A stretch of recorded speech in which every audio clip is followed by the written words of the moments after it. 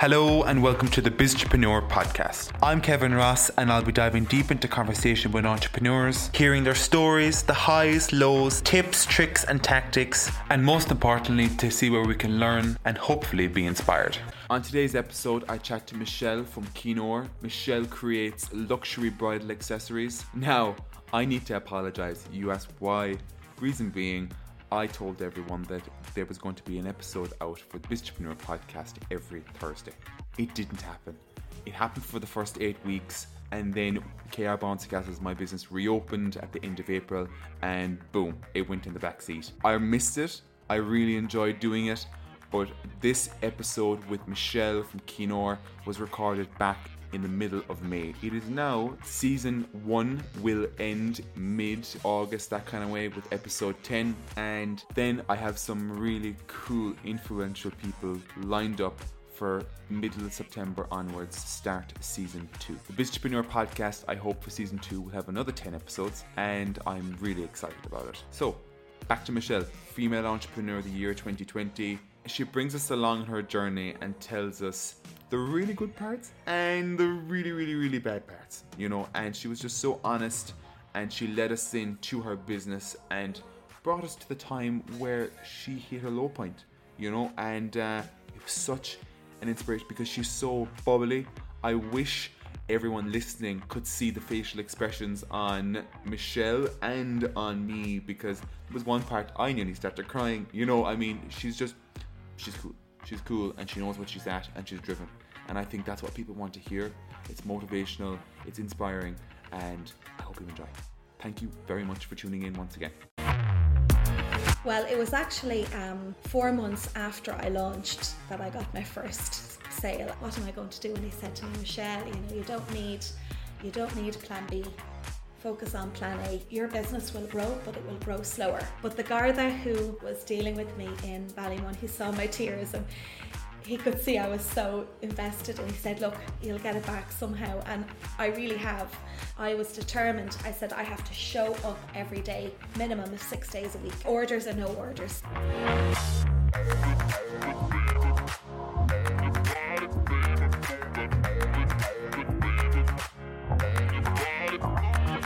Michelle Reynolds de Salvo, you are very welcome to the Biztrepreneur podcast. You're going to be talking about your business Kinn today. Thank you so much for having me. I'm so excited about this. From our conversations over the last couple of days, I have been pumped about this just to get talking to you and hear everything from the very start to where you are now at the moment and where you see the business going. So look, we're just going to bring it right back and just give all our listeners a quick intro as to who you are and what you do.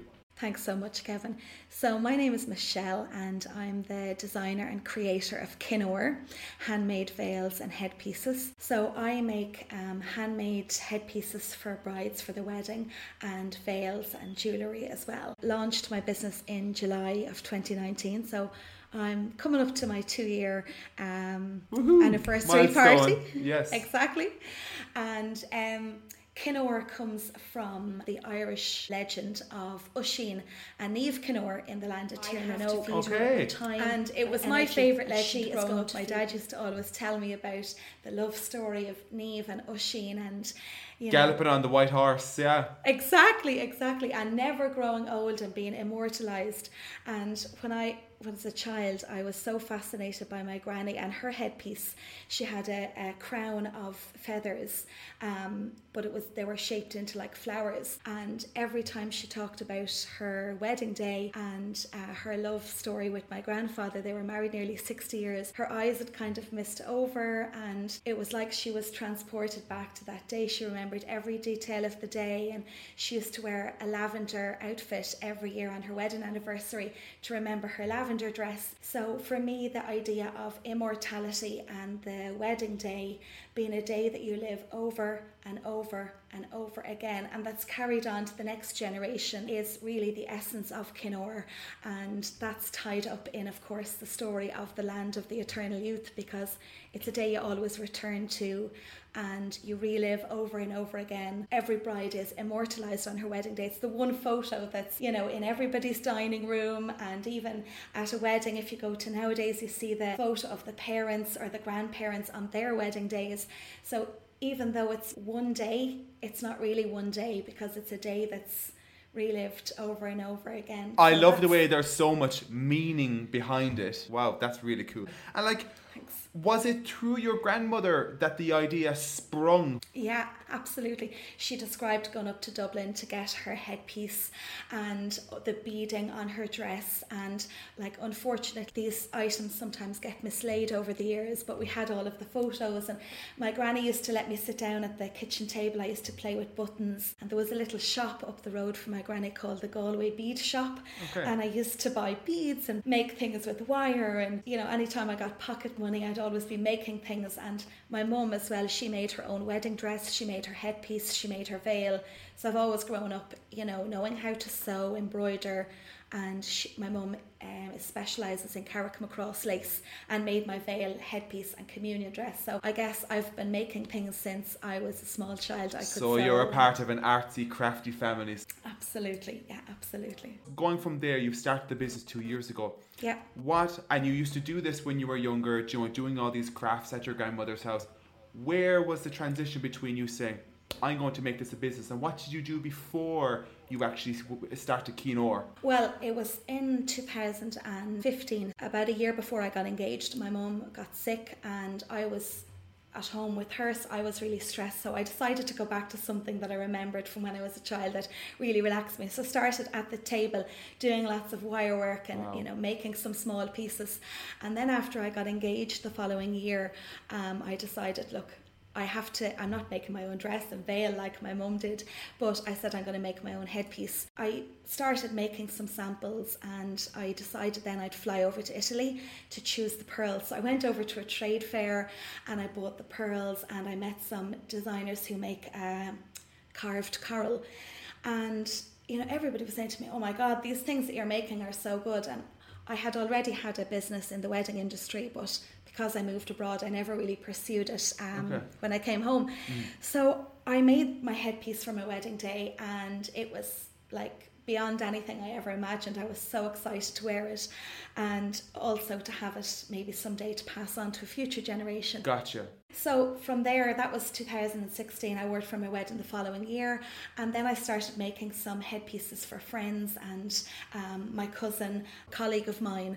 And then in November 2018, I had just had my third miscarriage, and as soon as I recovered physically from that, I said, right, that's it.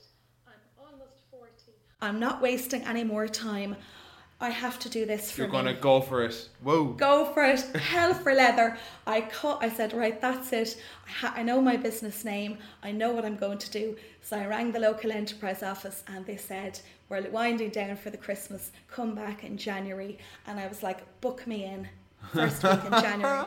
And it was just from there, it literally snowballed. I went to my business clinic, which is a free business clinic in the local enterprise office. And it was an hour long, and I met this amazing man called James Barrett. And I was like a nerd. I was in the front row with my hand up, and I was like helping the other people with their ideas. Yeah. I was just buzzing, and he looked me in the eye and he said, you are going to be successful. And I chatted to him afterwards. As it turned out, I actually knew his son just by pure chance, but he was amazing. He shared his journey into business, and I got lots of practical advice. I got a page from the local enterprise with like, this is what you need to do, because I didn't know where to start. I guess like so many people, I just was like, okay, just tell me what to do and I'll do it. Everyone needs that guidance. Yeah. Exactly. And I had a list of like all the different courses, like accounting. I had no clue about accounting, taxes, and each date. And I literally booked every single course. So I was working full-time teaching adults English, and I was, of course, doing the exam classes. So I would say, 60% of my job was brainwashing them. You've got this, you can do this, chase your dreams. Doesn't matter if English is your second language. You go in there and you don't take no for an answer. And I was telling them all of this every day in the classroom. I was like, well, like now it's my turn. This is my dream, and this is the time is now. So I did every single course, and I even managed, there was that spring I had to have a surgery, and I didn't want to miss my class on SEO because I hadn't a clue about SEO. So I got Don't tell me you taxi. were inside in the hospital tuning into the local enterprise office or something like that. Well, yeah, that's another story. I did work from the hospital actually as well.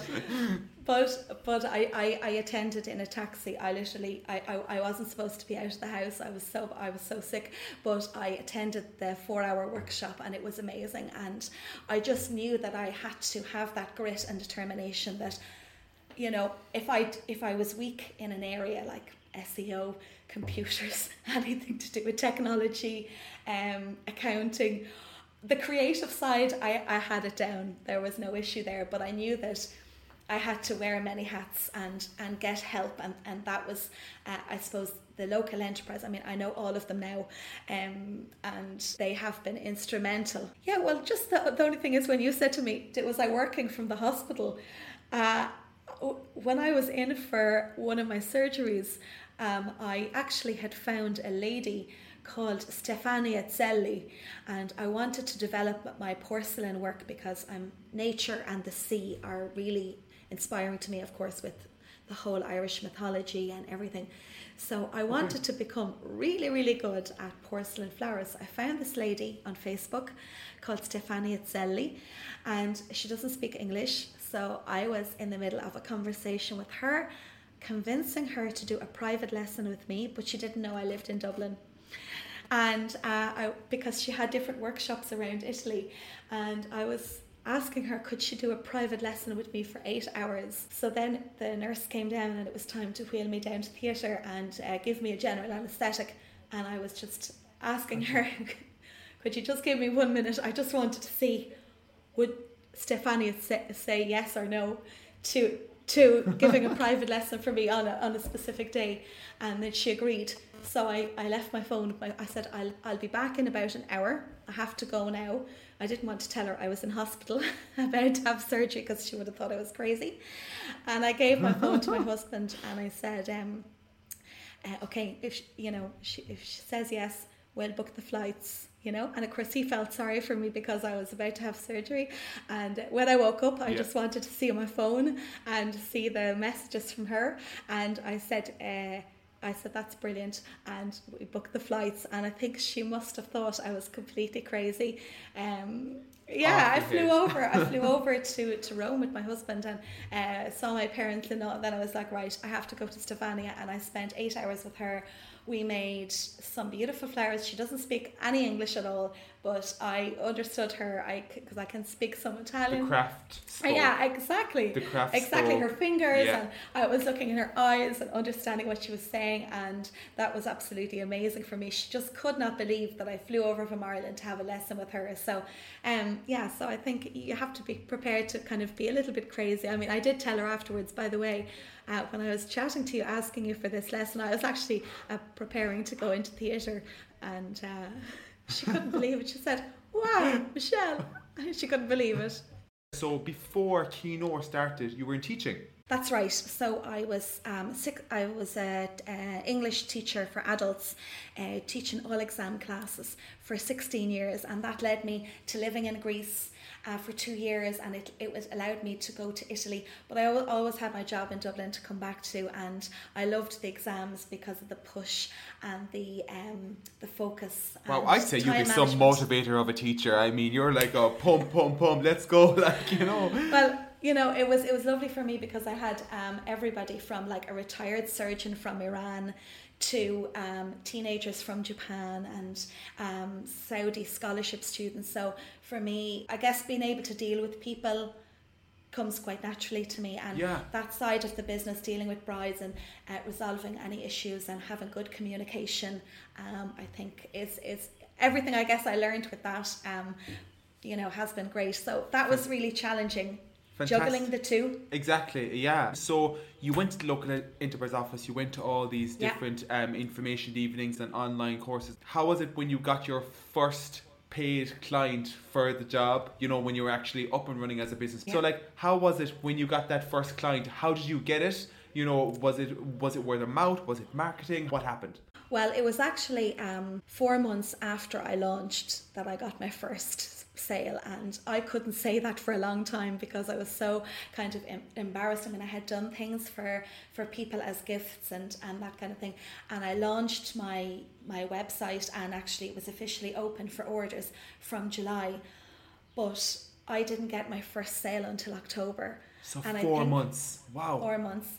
And I think nothing for me, whatever I face with the business in the future, there is nothing that will come close to that. And I guess I had been prepared, like, oh, don't think now, if you build it, they will come. Like, I had been warned, but nothing actually prepared me for how that would feel, like waiting 4 months for my first sale, because I was working every day in my day job, and then I was working with Kinn in the evenings, and I kind of assumed that the people would just find me and start ordering things. And even though I knew it wasn't like that, but I guess people don't kind of share that enough, and I wasn't really shouting it from the rooftops.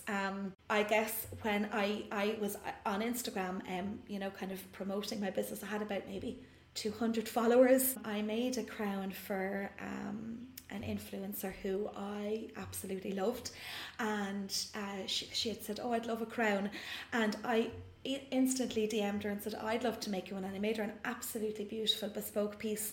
And a bride found me through her because they were getting married in the same wedding venue. Okay.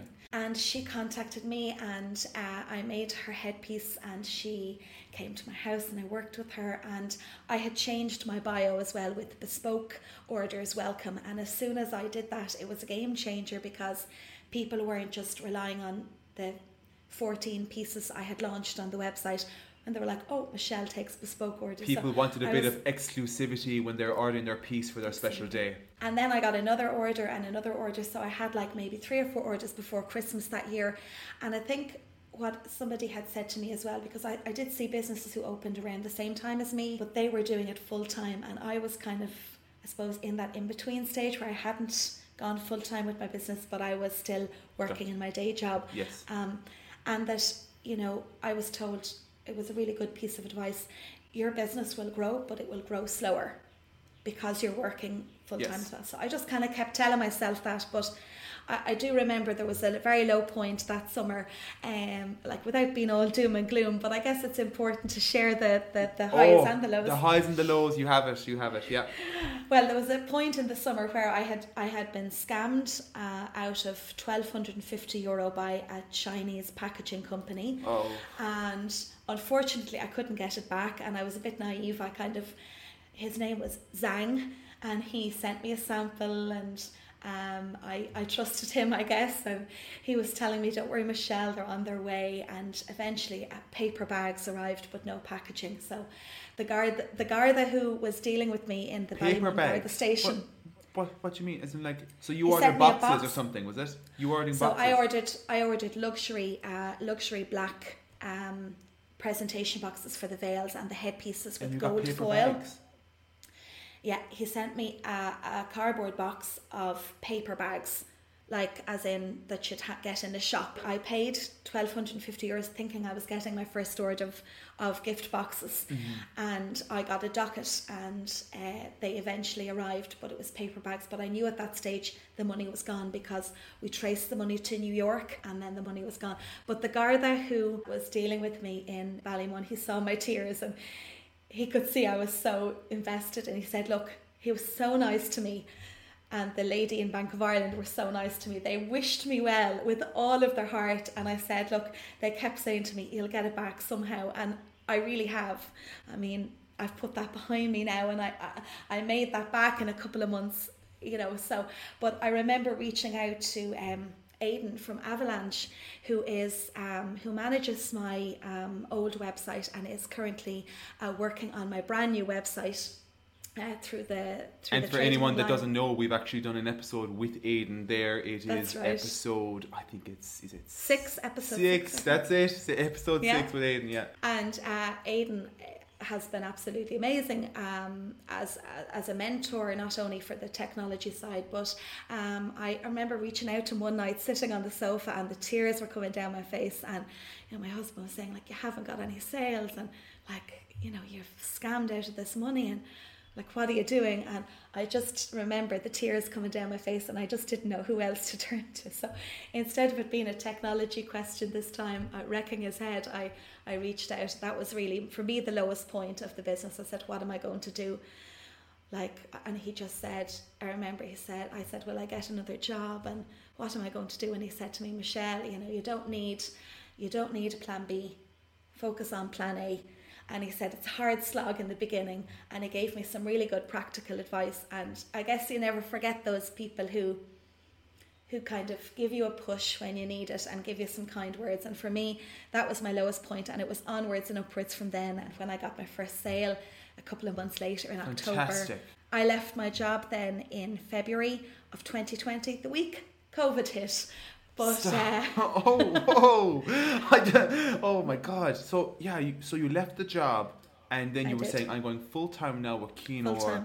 Yeah. And what happened to the business? Because obviously weddings gone. That's it. Yeah, well, I had a couple of orders in January and February, but I had a lot of inquiries, and I said, oh my God, this is going to be great. And I handed in my notice, which was a very difficult decision because I loved my job, but I said, look, if I'm going to make this work, I have to give it my full attention. And I said, now is the time. And then boom, COVID hit, and of course inquiries and the orders dried up, with brides not knowing where their wedding was. Yeah. So that was a bit of a shock, but I just remember I was at a point where I was so razor sharp focused. I said, I didn't know how long this pandemic was going to last. I certainly didn't think we'd be here, a year later, still in the midst of it. But I was determined. I said, I have to show up every day, minimum of 6 days a week. Orders or no orders. So I worked on my social media. I worked on sending over pieces for shoots to a wedding planner in California because they were still doing bits and pieces over there. Gotcha. Yeah. I got work published.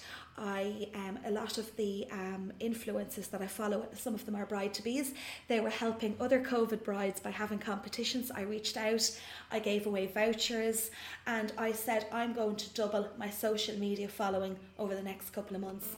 And I have actually, from this, when I went full-time, I'd only 1,000 followers, and I'm now close to 5,000.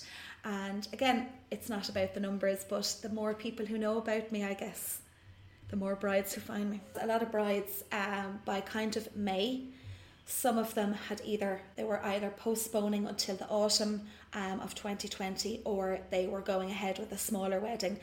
I myself only had 6 guests at my wedding, so I started helping them and saying, well, look, actually by choice 4 years ago I had 6 at my wedding, so I had the most beautiful, amazing wedding in Italy. Oh, fab. And so I was kind of helping them as well, and using my skills as a wedding planner to kind of, I suppose, give them as much support as I could from May onwards. So I didn't have orders, so we'll say the end of February, March, April, and then the start of May. It has absolutely snowballed since then. I think I've only taken a week off. I think I took a week off in 2020 and a week off for Christmas, and that was it. Go you. Oh, yes. Well, I guess because I was able to say to the brides, look, they had their dress, their wedding was maybe postponed, and they wanted to have the luxury VIP experience of working with me. And I couldn't take any people to my studio in Dublin. So I was literally working with them using my mobile phone, recording videos, showing them close-ups of pearls, doing sketches, and I recorded everything, sent it to them on WhatsApp. They could watch it, and it became like a beautiful experience for them, because a lot of them were separated down the country from their moms or their dads, and they were sharing it with their mum, they were sharing it with the videos with their sisters. Love it. And it became like a lovely kind of bonding experience. I mean, one of my brides is from South Africa, and her mum is over there and she's in Dublin, and another one of my brides is in London and her mum is in County Meath. So it became a lovely way for them to share the videos between each other. And what do you think about this? Michelle is showing me this colour pearl, and Michelle said I can have this or this. I'd give them options. They'd come back to me when they were finished work, whenever they had the chance, and I'd go then with making it. Yeah, I got an order in May. Again, once it came to the 3-month mark after no orders with COVID, I did panic a little bit. I wasn't entitled to the pandemic employment money, but I was just so razor focused, and I said, like, I brought Kinora into this world, and I have to feed her. I have to feed her with my time, my energy, and she is going to feed me. And this is like the infant stage. So it's kind of like, I suppose people always said, it's like having a baby. It's a 24/7 thing. I mean, I love the way you put that. That's really nice. You know, that is really nice. You're Thanks. bringing this in. You're working on it. You're helping it to thrive. You're helping it to grow. You know, as you said, you're feeding the business. Like those days where you had no actual physical orders to fulfill, but you were doing social media. You were planning ahead. You were trying to organize whatever it might be, like online, the website, working on that, the information, the knowledge. You know, Michelle, you're blowing my mind here. Like, this is brilliant. This is brilliant. And look, and I suppose, look, normally we talk about the high, then we talk about the low. We've got the low. Where was the high? Where was the peak moment in the business so far where you've been like, oh my God, this is fantastic? I think the highs have been so high that literally, like, if I think about them now, I'll probably start getting emotional, but the highs have been wiped out all of the lows. Like, even just one high, my first sale, that was absolutely unbelievable. Another high for me was just before I actually launched my website. I found this luxury wedding planning team in California, and they were doing a PS I Love You photo shoot. And they put it up on a group that I had joined on Facebook. I joined every Facebook group to do with weddings, and especially with photographers. Okay. And she had 11,000 followers, and she was a published photographer, and she worked with this luxury planner. And I just left a comment. I said, are you using anything Irish? Because PS I Love You is from an Irish author, and it was also, the movie was filmed. I said, would you like an Irish veil? And I just very cheekily put it out there, and I was almost embarrassed because I had no website at that stage, and it was about 1 month before I launched. And they got back to me and they said, hi Michelle, we'd love to see your work.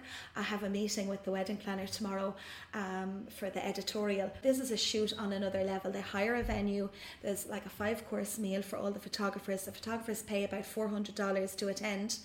And there's, models from an agency. There's a trailer with hair and makeup. Okay. It's like a film set. They chose my veil, and that was published 13 times, including on Wedding Chicks, which has a reach of almost 1 million viewers. So for me, knowing that I was the only international wedding supplier, and even though I couldn't attend in person, I got messages from all of the American vendors saying they were just blown away. They'd never seen a French silk Juliet cap veil before, and that literally was published. So that was massive for me in the early days. And then my first sale, and then I found out that I was nominated in the Micro Business Awards, and then I got a phone call to say that I was nominated with 89 women to be Female Entrepreneur of the Year. Okay. And that blew my mind, because I was like, oh my God, it's like, there's 89 women who have taken a chance on themselves and opened their business and pursued their dream, whether it's part-time or full-time. And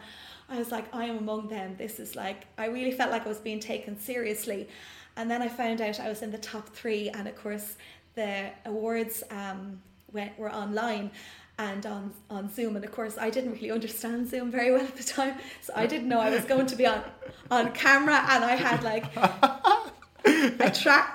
I had no makeup and a tracksuit on, and I was there looking at the computer, and they called my name, and I went bright red and started crying. I couldn't believe it. So I won Female Entrepreneur of the Year 2020. Yeah. Oh my God, congratulations. Wow. Thank you so much. This is brilliant. It was amazing. I mean, like, for me, like being in the top 3 was amazing. But then I was like, I really, really want to win, because like 2020 was the year that I left my job. I threw myself into, it was the year of the pandemic, weddings were cancelled, and I was making like, sale after sale after sale. I stopped taking orders in October because of Christmas, and I was able to donate a headpiece for cancer charity. Oh, wow, well done. I was able to offer frontline brides a €50 discount as part of the Operation Help Our Health Heroes organised by a wedding planner. I was able to have a launch party for my 1 year birthday, my 1 year Kinn birthday. I had a balloon with one. I sent my husband, I was like, I want a balloon with one. And I got dressed up, and I had a competition every night for a week, and I gave away like so many vouchers, and I really enjoyed it.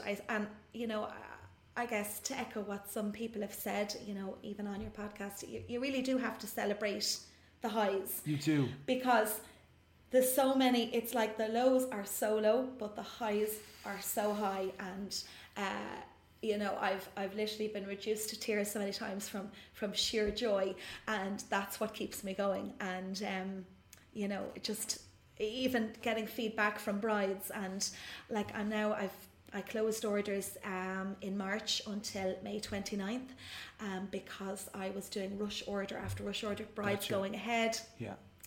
And it's been crazy. So I think by the end of this year, I'll be making my first hire, hopefully, and get somebody to work with me part-time. This is fantastic. Well done. Thank you so much. Even with, donating to like the cancer charities, you're a really good person. You're a really, really good person. So Michelle, where did your inspiration come from? Well, for inspiration in terms of the drive for the business, there's so many different people who I've seen excel in their business, who I sort of look up to, and that I'm like, oh, I want to be like them. They mightn't be in the same field as me, but that has been absolutely instrumental to me. Chupi Sweetman from Chupi Jewelry, when she shared her story of having 2 Facebook followers and starting her business, from nothing really, and renting and putting all her money into her business as opposed to, buying a house at that time. Gotcha. That was so inspirational for me. And Aidan, of course, from Avalanche, who, he shared his story and told me about being, on the floor of his parents' bedroom. And, I think a lot of people start from there. I saw another magazine article as well where so many people started in the garage, like Walt Disney. And when I saw Amazon, these things, I was like, selling books out exactly. of the garage, Jeff Bezos. Exactly. So that for me was really like, there's nothing wrong with starting at your kitchen table, or starting in your spare room, or starting, on your floor in your parents' room or whatever. And, starting with nothing. I mean, I had nothing in my bank account that day that I was scammed. I had nothing left. I had to ask my husband for money to buy stuff for Kinn, like nothing.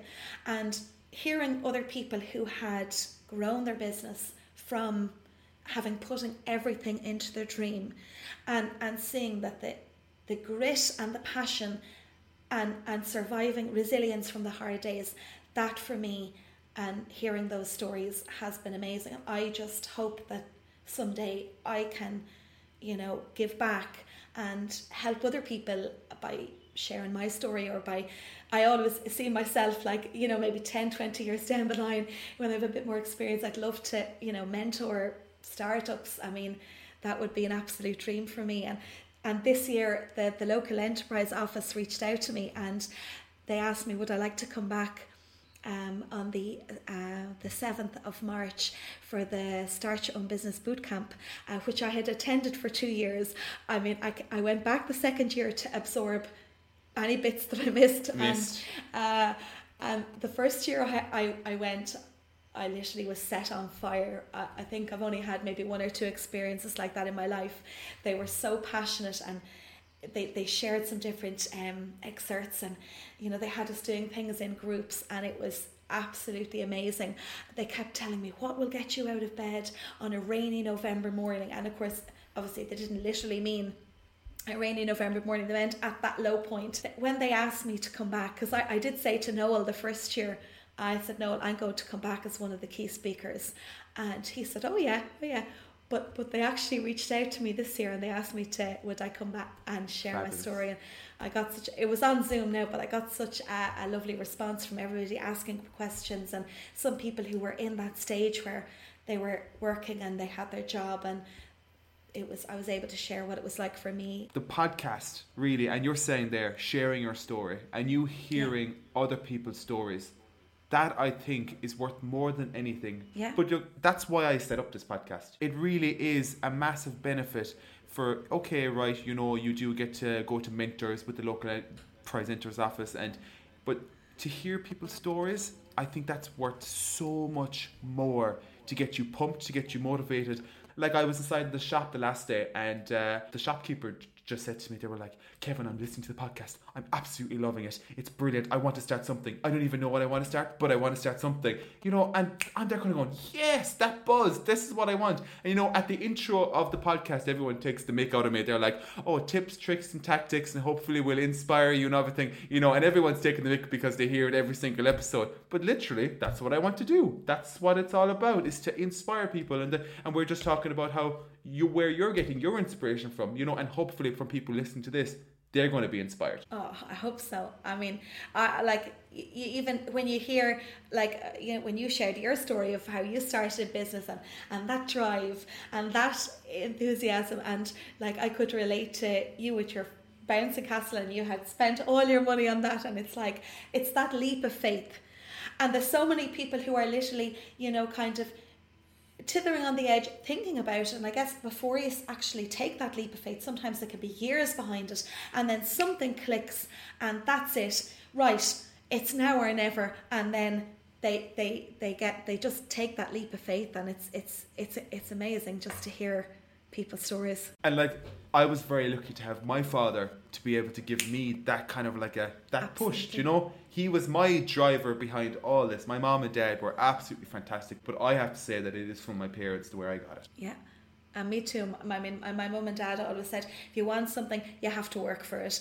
And my mum would always say to me, you know, echo my grandfather's words, if you enlist, you soldier. So sometimes I would call my mum and I'd be upset, and like, if something wouldn't go wrong, come on now, you know, you signed up for this, that's it. Draw a line underneath it.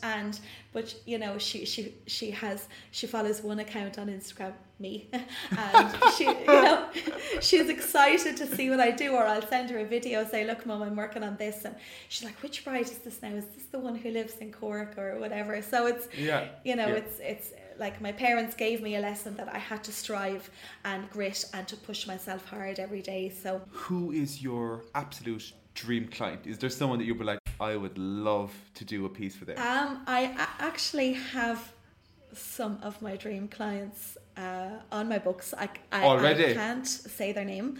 That's because, great. Yeah. I'm sworn into confidentiality, so I'm really, really lucky that I have those brides. Now, they have actually postponed to next year, so which is absolutely fine. But I will have to wait until next year to reveal that. But I guess every bride that I have worked with so far, I mean, I don't really believe in the whole bridezilla thing, even though I have witnessed a few bridezilla moments.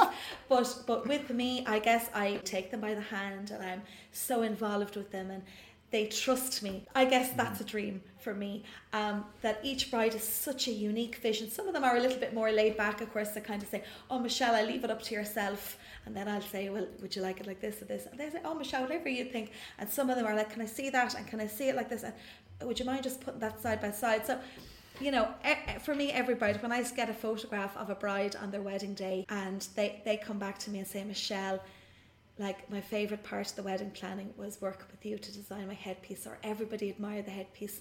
Like, I honestly can't ask for more than that. So I guess all of my brides so far have been my dream clients. So Michelle, every business needs to be marketed. You've obviously told us already how your social media following has grown from 1,000 just, you know, after a while, and then you were up at nearly 5,000 now.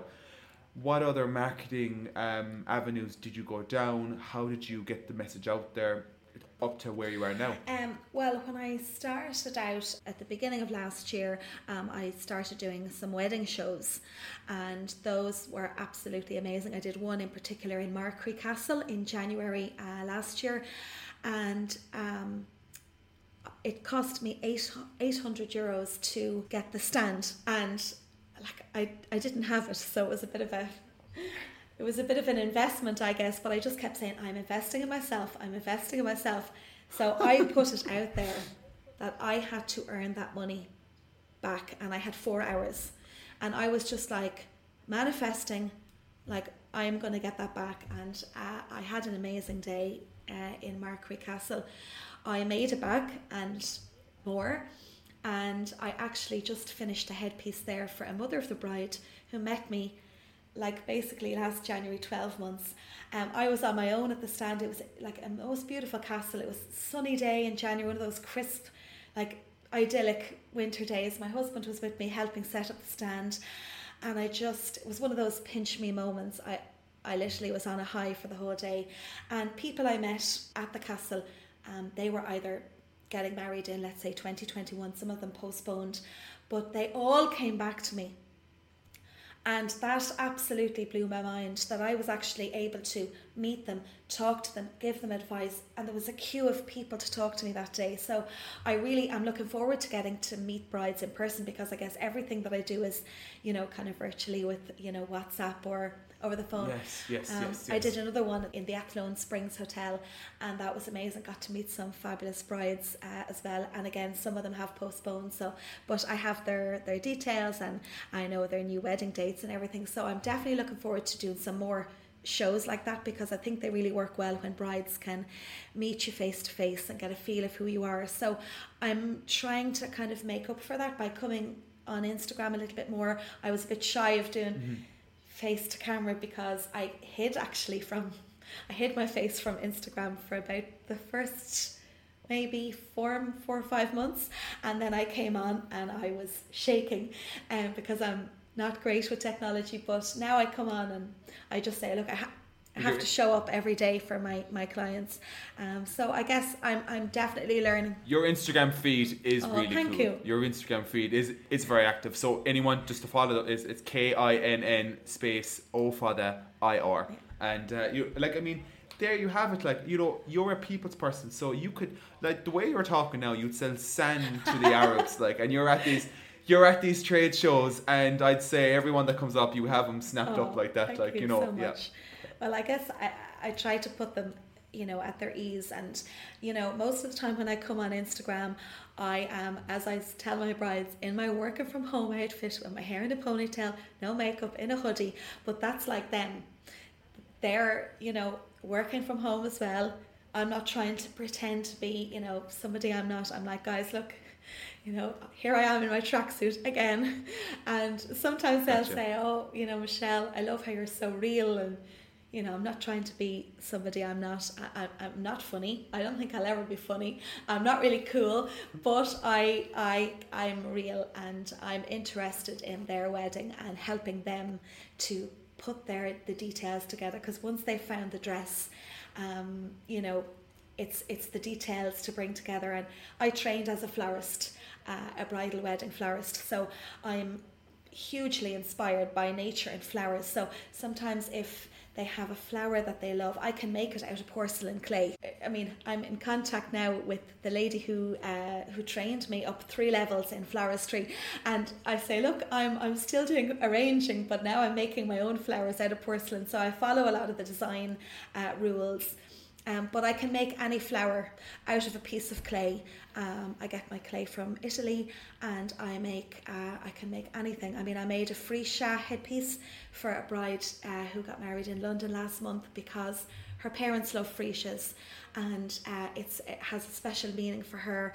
I made another beautiful headpiece for a bride whose parents sadly passed away, and she came to me with I asked her, was there anything that has a special meaning to her? And she told me her mum's favourite colour, which we included into the headpiece, and she told me her dad's favourite flower, and so I was able to make the cherry blossoms, which were her dad's favourite flower, and included that in. So it has a bit of meaning to it. A meaning to it, exactly. And so I'm an extremely sentimental person. I love to kind of bring that into it as well. And so what's the actual process in it? Person gets onto you. How does that process work, from start to finish? So usually a bride will get in touch with me. I would say most of the brides, I'd say maybe 95% of them would get in touch with me through Instagram. which is how they find me. And they would send me a DM and say, we're just wondering, could you make something like this?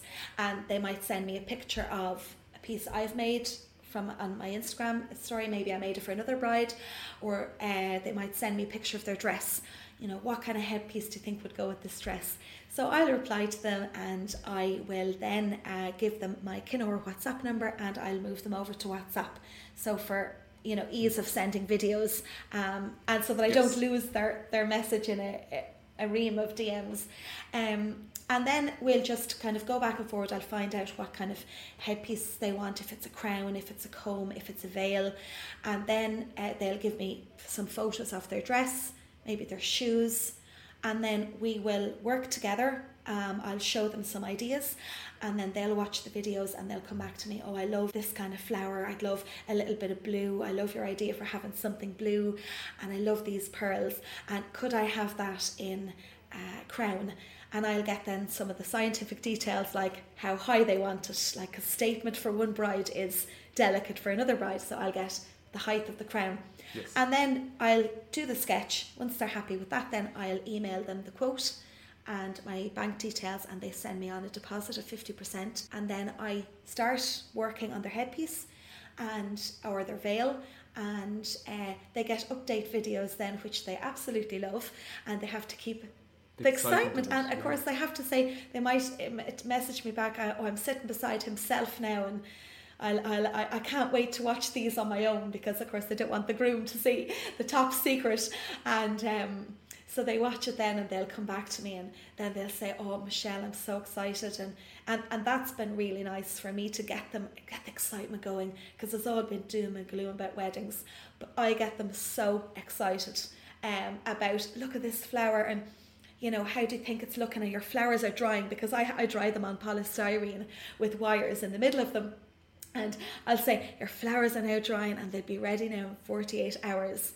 And just want to show you. So here they are now. And then just keeps them pumped. It does. And they love to see it. It could only be like a 1-minute video, but just to know that their headpiece is in progress. And then once I've all the elements made, I might make little beaded sprigs.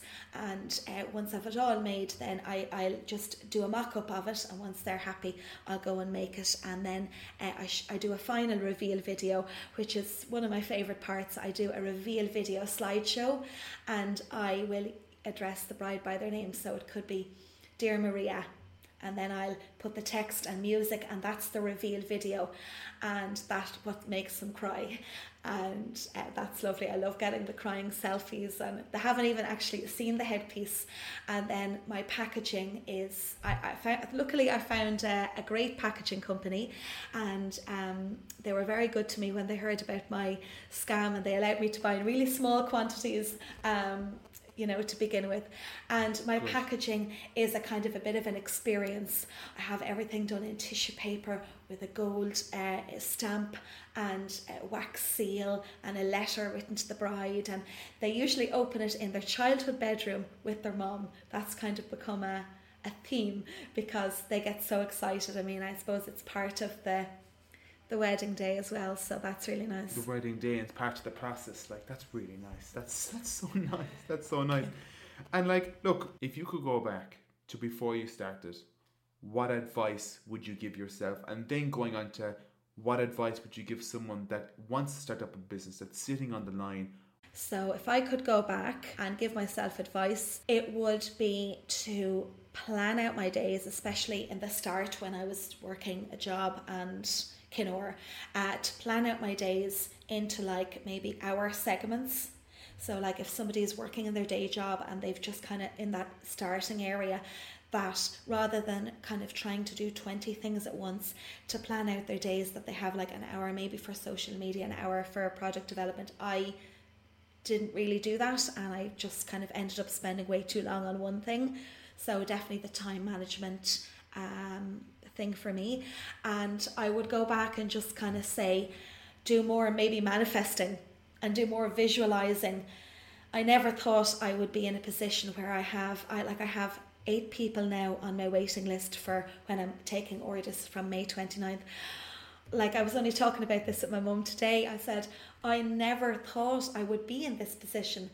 And like, obviously it's not without blood, sweat and tears. People keep saying to me, oh, you're flying it. It's not without the blood, sweat and tears. But I wish I had sat down and taken a moment to manifest that and imagine what it would feel like to keep, you know, the kind of excitement in me rather than the challenges. So that's what I'd go back and advise myself on. Probably as well, maybe to do a bit more accounting, because I was kind of like, oh, I don't need to worry about that now. I'll just keep making new designs. So I guess a lot of creatives are, I suppose, a little bit guilty of that. And then of course maybe do some more research. I mean, I wish I hadn't got scammed. I wish I hadn't found my first website designer, who's not Aidan from Avalanche. I wish I had gone with him in the first place, but I'm excited for my new website. But I guess these are things that other people have faced as well, so I try not to kind of beat myself up too much. And as you said, they're all in the past now. You've moved on. You're on bigger, better things now at this stage, you know. So for people who are sitting on the fence and they have this business idea, it's very easy just to say go for it, you know, and I think yes, go for it, but it's also a little bit of a calculated risk. Throwing away a day job, you know, and pursuing a dream is all very well. I think there has to, unless you're financially stable, there is going to be a bit of a transition period, and to kind of, I suppose, say to yourself what was said to me, it will grow, but it'll just grow slower at the start, and then you'll be able to take the leap of faith. But I think doing research is really good, and people kept saying to me, market research. I didn't even really understand what market research was, and I'd hear it all. I was kind of like, do you know what market research was? I was in the classroom and I didn't know. But I think spying, I guess, Googling, spying on other people, what they're doing, what's selling, what's missing. See where you can create your unique selling point, because there's always someone that's leading the way, you know, so you have to try to get ahead of that and try to exceed. I think also getting an outside perspective, like, you know, your mum or your partner will always tell you you're amazing, you're brilliant, that's everything you do is fantastic. But I think getting an outside perspective, whether it's from somebody that you trust, maybe a mentor, you know, somebody local who, you know, who can kind of that'll tell you straight to your face, look, this is pie in the sky, or this is actually a really good business idea. And also not to kind of get into debt. I mean, the scary statistic that I always had in the back of my mind was 8 out of 10 businesses will fail. So I was like, oh my God, I have to be in that 2 out of 10 that will succeed. And I remember asking, you know, why do they fail? And one of the most common reason that small businesses fail would be cash flow. So like, I had a second-hand desk that I upcycled. I was in the conservatory, which we had converted into, we put a new roof on.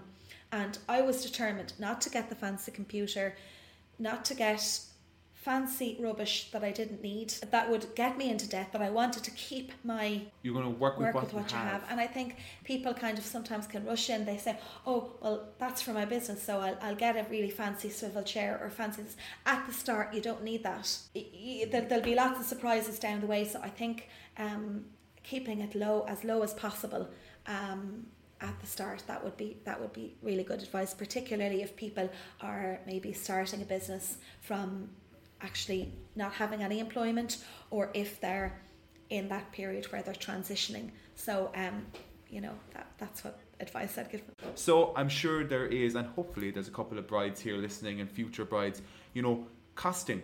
How much does one of your pieces cost? Well, I have a minimum, if I'm doing a bespoke order, so I would say the majority of my orders are bespoke orders. I mean, I do have different collections on my website for bespoke orders, which would be, you know, most of my brides would choose that. A bespoke order starts at €200 and it goes up from there. So if they come to me looking for a headpiece and they say, Michelle, I want a headpiece, I mean, generally they don't, because I have this on my highlights and my stories on Instagram.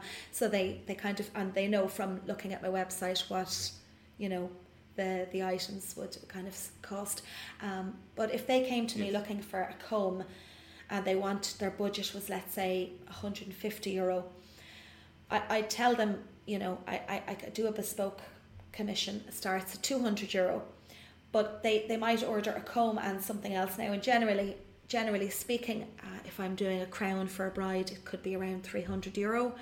It might be a little bit less. I mean, I did offer discounts for brides last year who had to postpone, just to kind of help them out and that, or I had a promotion with, like, maybe I'd give them maybe a pair of earrings or a little bridesmaid's pin just to kind of help out. Yeah, it would start around €200. The average bride would maybe, for themselves, if it's a crown or a comb or a hair vine, it could be between 250 to 320, and then for a veil it could be anywhere between 300 to, let's say, 500, depending on how long they want it, depending on, I mean, it could be all hand embellished with freshwater pearls, Swarovski. One bride there, I did her wedding date, which is also her parents' wedding anniversary. I did it in the beading pattern, and her dad is gifting her the veil, and her mum sadly passed away, so I embroidered mum in blue under the comb, so nobody can see it except herself and her dad, and it was a beautiful, and they know it's there, and it was a beautiful piece, commission piece to work with. So I do give my full attention now. Sometimes I get given out to about my pricing with the building craft art and design program that I'm doing, because they say I put too much work into it, but I really enjoy what I do, and I have new collections coming out. There will be, more luxurious pieces, but I mean, there's no limit to what a bride can order. I mean, I had one bride there who found me in the the Sunday World, and Denise Smith had featured me in her column, and it was a tiny little piece about 2 inches, and one of my brides found me, and she ordered a crown, she ordered earrings, she ordered a bridesmaid's headpiece, bridesmaid's earrings, a bracelet, mother of the bride brooches, and it just went on and on. So that was amazing, and so well. And she got married on New Year's Day and invited me to the live streaming, and of course I was watching it. It was just such a high to start 2021. It's an unusual question. I ask it to everyone that comes onto the podcast, and you probably know what it's going to be because you listen in. Tell us something that nobody knows about you. Okay. Well, something really random about me is that I'm absolutely terrified of locusts. Like locusts, as in these big grasshoppers. I have such a fear. I think it came from when I was a child. I used to read like Bible stories for children. My mum was doing the right thing, and of course I saw these locusts flying with the plague. And I used to dream about them and everything. I suppose I have a vivid imagination. When I lived in Greece, there are these they're like grasshoppers, but they're kind of flying grasshoppers. They're like locusts. Gotcha. And I almost dropped my friend's baby when I saw a locust. I remember giving her son to her, and I went in and I threw up, because not from the fear of the locust, but from the fear that I almost could have dropped the baby and that going through my head. So I guess it's kind of ridiculous. They all laughed at me because of course a locust can't hurt me. I'm not really afraid of spiders or anything like that, but yeah. Every time I ask that question there's something crazy. Like the one week it was sunflowers, another week was something else. Tell our listeners where they can find you, how they can get in touch, how can they make an order, where can they see your feed, your website, whatever it is. So my Instagram is KINNOIR, and my website is www.kinnnoir.ie. I'm really excited to launch my new website later on this summer, and that will have my brand new collection available as well.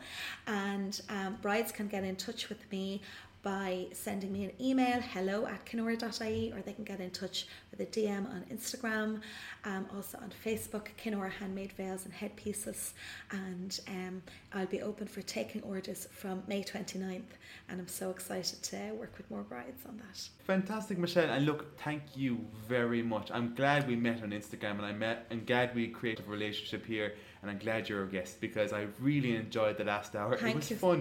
It was Thank a bit you of a so laugh, much. you know. Well, Kevin, I want to say thank you so much for having me here today. When I found your podcast, I absolutely loved it. I love your high energy. I love the crack. I love the stories, and I love your own story into business as well. And you're so inspiring to me, how motivated you are and creative in your businesses. So thank you so much. It's been really enjoyable. Thank you very much. Thank you for tuning in to the 9th episode of the Business podcast. It was fun. Michelle is a legend. So yeah, look, I'll be honest with you. We are still in the busiest period of our work at the moment. Care Bounce Castles is thriving, and if I'm going to tell you that I'm going to be on here next Thursday, it's a lie. Episode 10 is being planned at the moment, and I hope to have it up before the end of August. Season 2 then, a load of really cool guests lined up for season 2 starting mid-September, and it's going to go right through into the winter. So that is exciting. And look, give us a like, share it on your story, pass it to a friend that you may think would benefit from listening to it, and someone that might find motivation out of it. And look, if you have any suggestions or people that you'd like to hear on the podcast, DM me, Instagram, Business Podcast. Just turn on your notifications and keep an eye out for the next episode. I hope you enjoyed it, and good luck, God bless, and we'll see you later.